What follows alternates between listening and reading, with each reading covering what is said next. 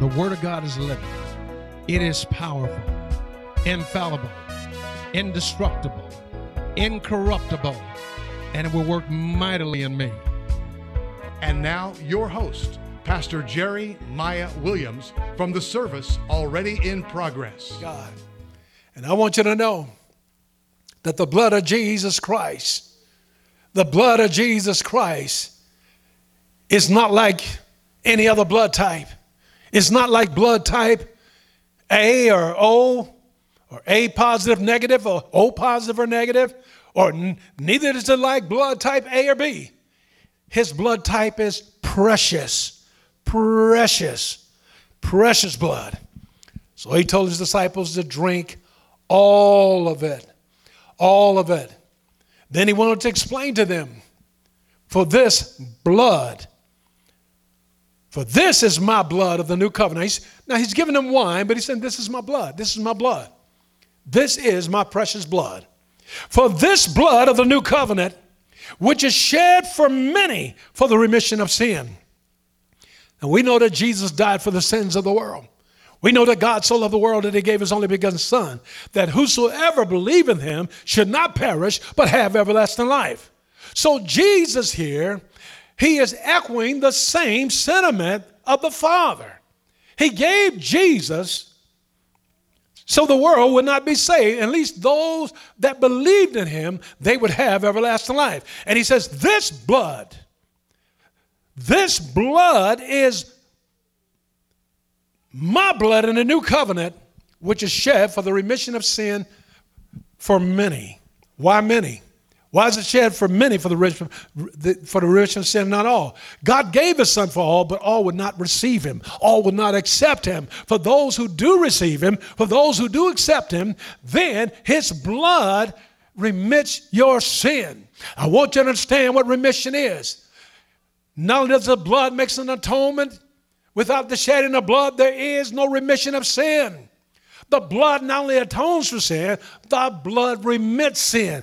In other words, regardless of how dark your past was, regardless of how vile your life was, regardless of how low you fell in life, when you came to Christ and you accepted his sacrifice on Calvary, glory to God, he remitted your sins. In other words, he totally erased them. He eradicated them. There is no remembrance in the mind of God of your past sins. My God, that's good news. That's good news. This blood of the new covenant, which is shed for many for the remission of sin. Then he went on to say to his disciples, now this is still on the night of the Passover. This is still the first communion. Jesus instituted the Lord's Supper. He instituted the first communion. So he's blessed the bread. He's broken the bread, gave it to the disciples. He's lifted the cup, gave thanks to the cup, gave it to his disciples, and told them drink all of it. Then explained to them, this wine in this cup is really my blood in the new covenant, which is shed for many for the remission of sin. Then he explained to them in verse 29, but I say to you, I will not drink of this fruit of the vine from now on until that day when I drink it anew with you in my Father's kingdom. And guess what, beloved? His disciples was just as confused about what was going on at that first communion as me and my brothers were at our first communions. They were just as confused. How do you know they were confused? Even after Jesus died on the cross and he was buried, and he rose the third day according to Scripture, we find that after the resurrection, he appeared to his disciples as they assembled with him on the Mount of Olives. You find this in Acts chapter 1. And he said to them, Jesus said to his disciples, he says, I want you to wait in Jerusalem for the promise of the Father. Wait in Jerusalem and receive the promise of the Father, for John truly baptized with water, but you shall be baptized with the Holy Ghost not many days from now. One of his disciples, one of the same ones that was at the first communion, They asked the question, Lord, will you at this time restore the kingdom to Israel? They asked the question because they didn't understand. He already told them. He told them at the first communion, I will not drink of the fruit of the vine now until that day when I drink it anew with you in my Father's kingdom. And there was no cup. There was no bread when he assembled with them on Mount Olives. He said, it's not for you to know the times and the seasons that the Father has put in his own hand, but you shall receive power. You shall receive power after that. The Holy Ghost is come upon you, and you shall be witnesses unto me. And one of the things we need to witness of is communion. I'll show you that in a moment.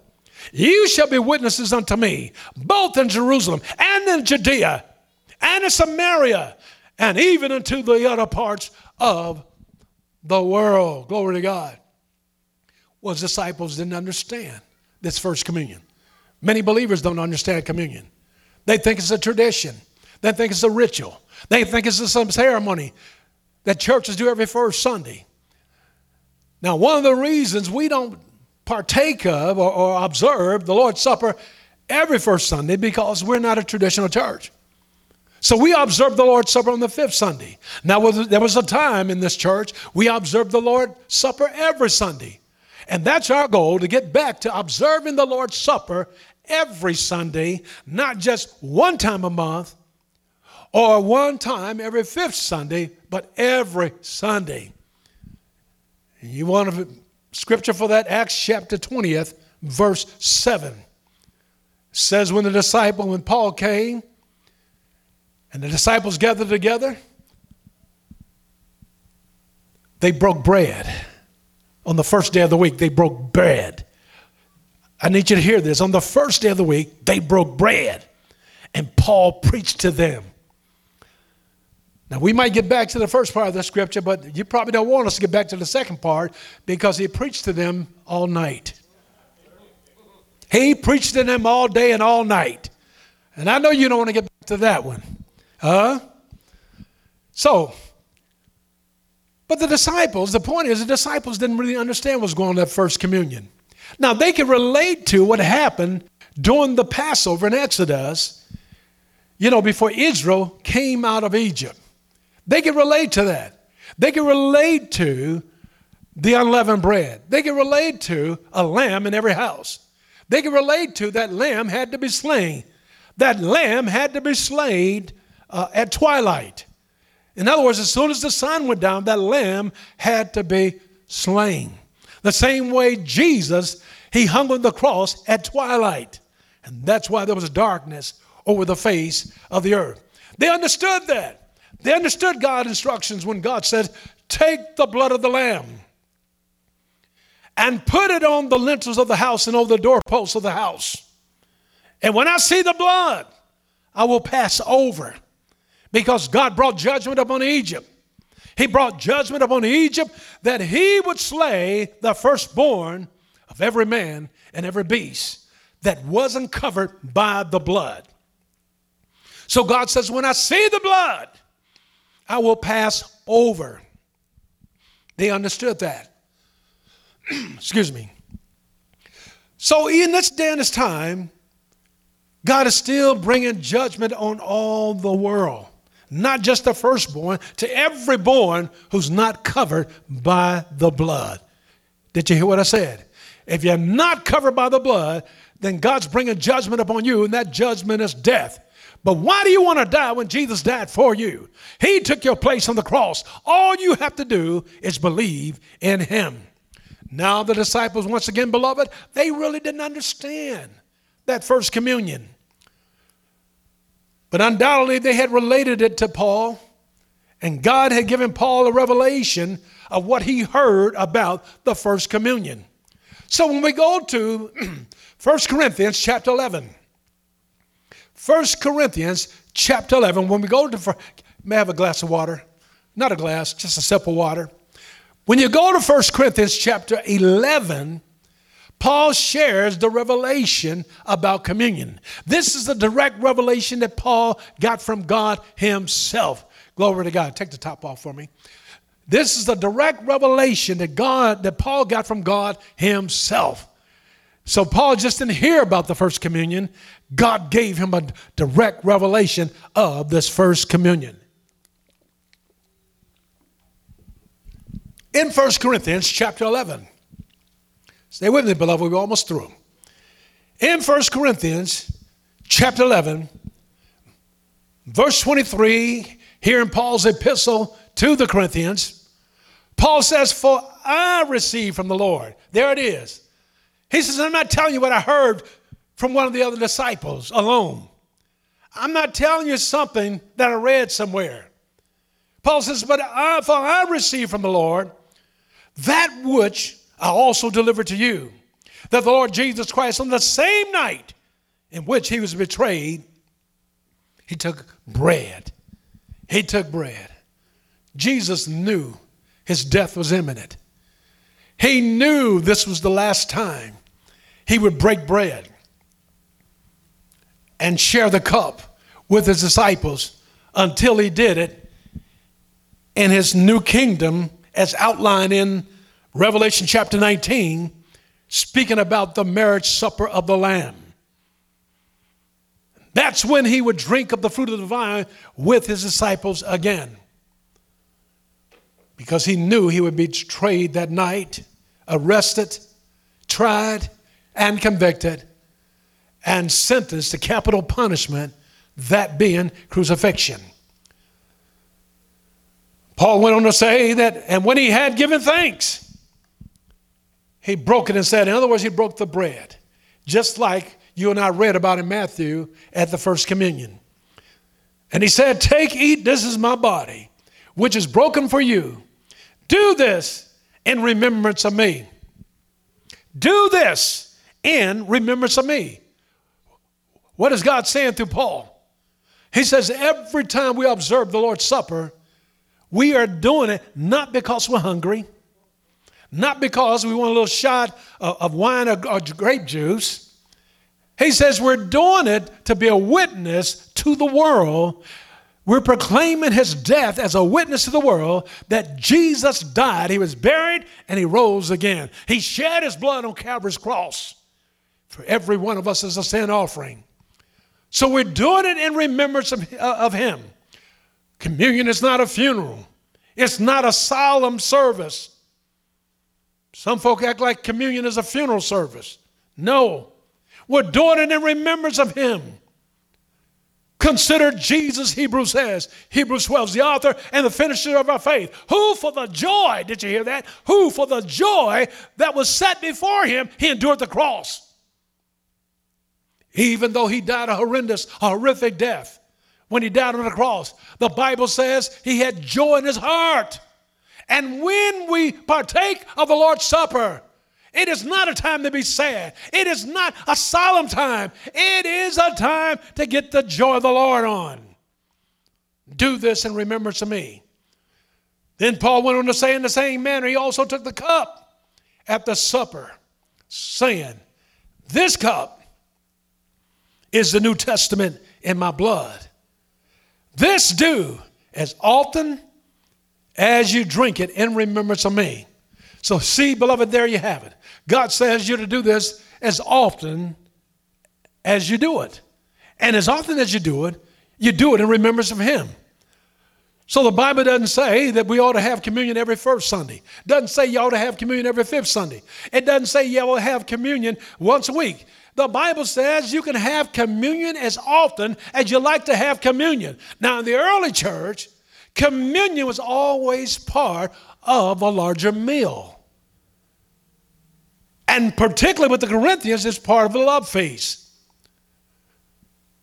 So this was Paul's revelation to the Corinthians because they were abusing it. They were taking the love feast and the Lord's Supper for a time of fun and getting drunk. That's right, Christians were getting drunk. Paul said this is not what it's all about. This is about Jesus. This is about remembering what he did for us on the cross. So as often as you drink it, in remembrance of me. For as often as you eat this bread and drink this cup, you proclaim the Lord's death till he come. Proclaim it, proclaim it, proclaim it. How are you proclaiming the Lord's death with a sad countenance?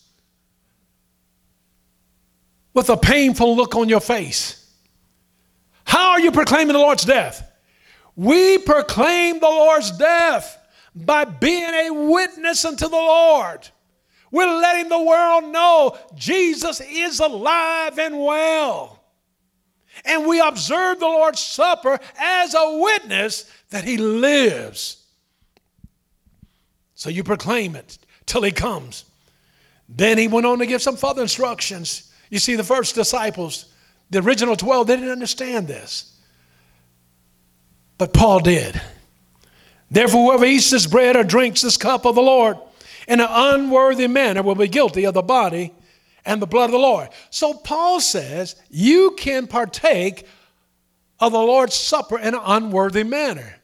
The Corinthians were doing just that. Earlier I said to you and I said again, they abused it.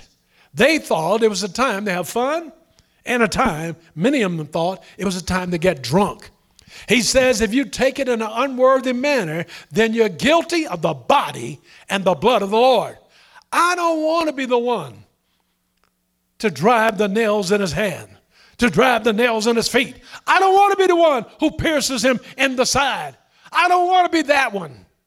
I want to be that one who falls down at the cross and says, Lord, forgive me, save me, redeem me from sin and darkness. I want to be that one. But you can't do this in an unworthy manner. But he says, let a man examine himself. And so let him eat of the bread and drink of the cup. Judge yourself. Judge yourself. This time of communion is so powerful. The Lord's Supper is so powerful that the Lord says we can't approach it with the wrong attitude. We can't approach it in an unworthy manner. He says, but whatever you do, I want you to approach it. That's why he says, judge yourself. I've seen many Christians just wave communion off because they didn't want to take it in an unworthy manner. If there's something in your life, that doesn't make sense, beloved. If there's something in your life that makes you unworthy, come on, that's the time to fix it. If you really believe Jesus died on the cross and shed his blood for you. That doesn't make sense. That's like having a need for money. Somebody says, here's the money. And you says, I'm unworthy. But yet God sent that person to be a blessing to you. I mean, it doesn't make any sense. See, we're playing church. We're being religious. You don't wave communion off. You take that opportunity to examine yourself and get right with God. For he who eats and drinks in an unworthy manner, eats and drinks judgment to himself. And this is not eternal judgment, by the way, beloved. Stop telling folk they're going to die and go to hell if they take the Lord's Supper in an unworthy manner. That is not what the Bible says. Let me read it to you again. He who eats and drinks in an unworthy manner eats and drinks judgment to himself, not discerning the Lord's body. What is that judgment? That judgment is the chastisement of the Lord. That judgment is the punishment that God brings upon your life because you disrespect the sacrifice of his only begotten Son. You fail to discern the Lord's body. Every time we look at this, we come to communion and say, well, this is just a wafer. This is just some juice. No. It's more than that. It represents more than that. This represents his broken body. This represents the blood that he shed. We must carefully discern the Lord's body.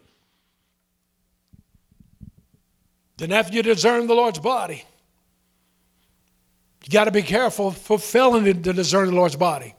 He said, Paul said, this is the exact reason so many Christians are weak, so many Christians are sick, and so many Christians have died prematurely.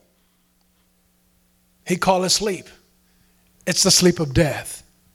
Why are people weak? Why are people sick? That is judgment being brought to themselves. That is the chastisement of God. That is the punishment of God because they failed to discern the Lord's body.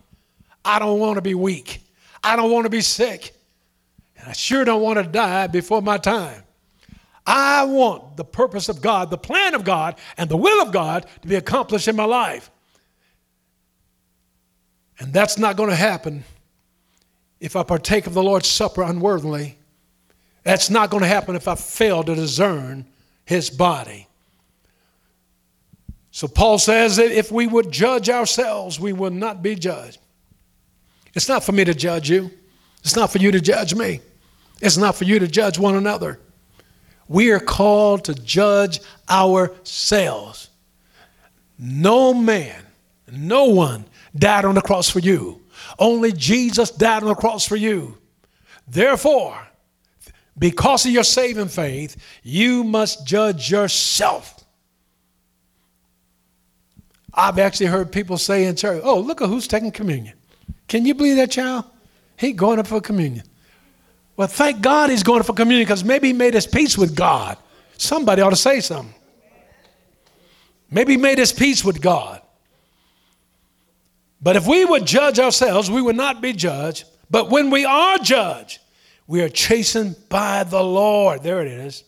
That we may not be condemned with the world. And his last point of instruction was simply this. Therefore, my brethren, when you come together to eat, wait for one another. Why do we wait for one another? Because we're one body. The body of the Lord which is broken, is it not? The bread which is broken, is it not the body of Christ? The cup that we drink, is it not the blood of Christ? Paul also said this to the Corinthians in chapter 10 of 1 Corinthians. We wait for one another because we're one body. So Jesus didn't just die for me. He died for you, you, and you. He died for all of us. So Paul gave instructions about the first communion and every communion after that. If we'll follow these guidelines, these principles, then we'll find ourselves in good graces with God. We'll find ourselves in good standing with God. We'll find ourselves rendered into a position where we can expect God's very best in our lives. So, Father, we thank you. We bless this bread and we bless this cup. This bread is your body. This cup is the blood you shed for us. And thank you for shedding your precious blood.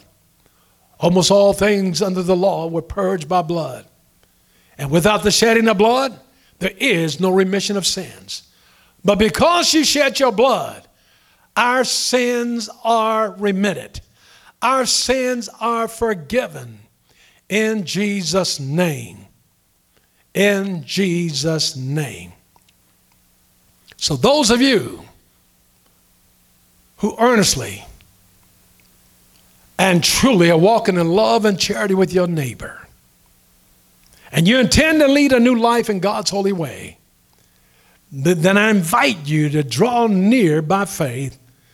Come near to your television screens, your computer screens, wherever you are. Draw near by faith and take this holy sacrament to your own comfort.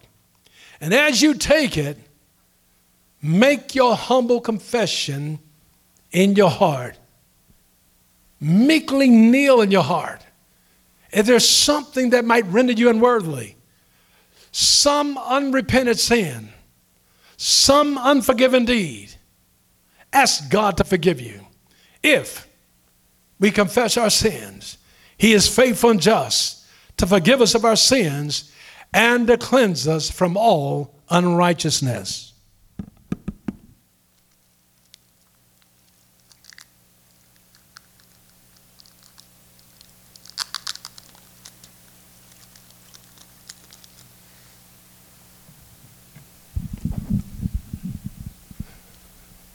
The body of our Lord and Savior Jesus Christ, which was offered for us on Calvary's cross, to preserve our soul and our bodies unto everlasting life. Take and eat the Lord's body, feed on it by faith in your heart, and be thankful that Jesus Christ died for you. Let us eat.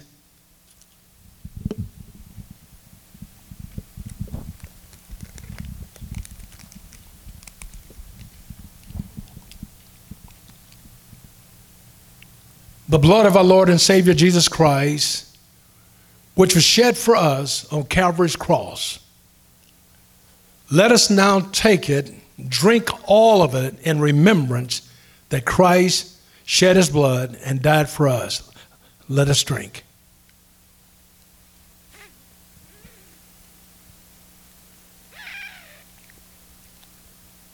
I think I got all of it.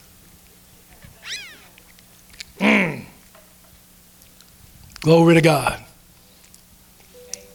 Glory to God. Glory to God. Every time we partake in the Lord's Supper, just like they did in the first communion, just like Paul explained about the first communion, we are proclaiming the Lord's death till he comes. We are renewing our covenant. Jesus said, this cup is my blood in the new covenant. What is a covenant? A covenant is an agreement. It's a contract.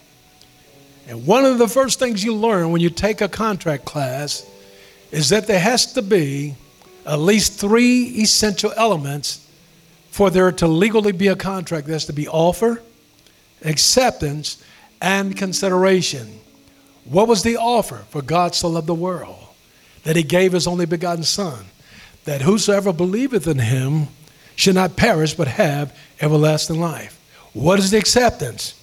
For whosoever calls upon the name of the Lord shall be saved. And he who knew no sin was made sin for us, that we might be made the righteousness of God in Christ. Well, what is the consideration? Without consideration, there is no contract. The consideration is the precious blood of Jesus Christ that he shed for us on Calvary's cross. Glory to God. There it is, beloved. Be encouraged. Be renewed.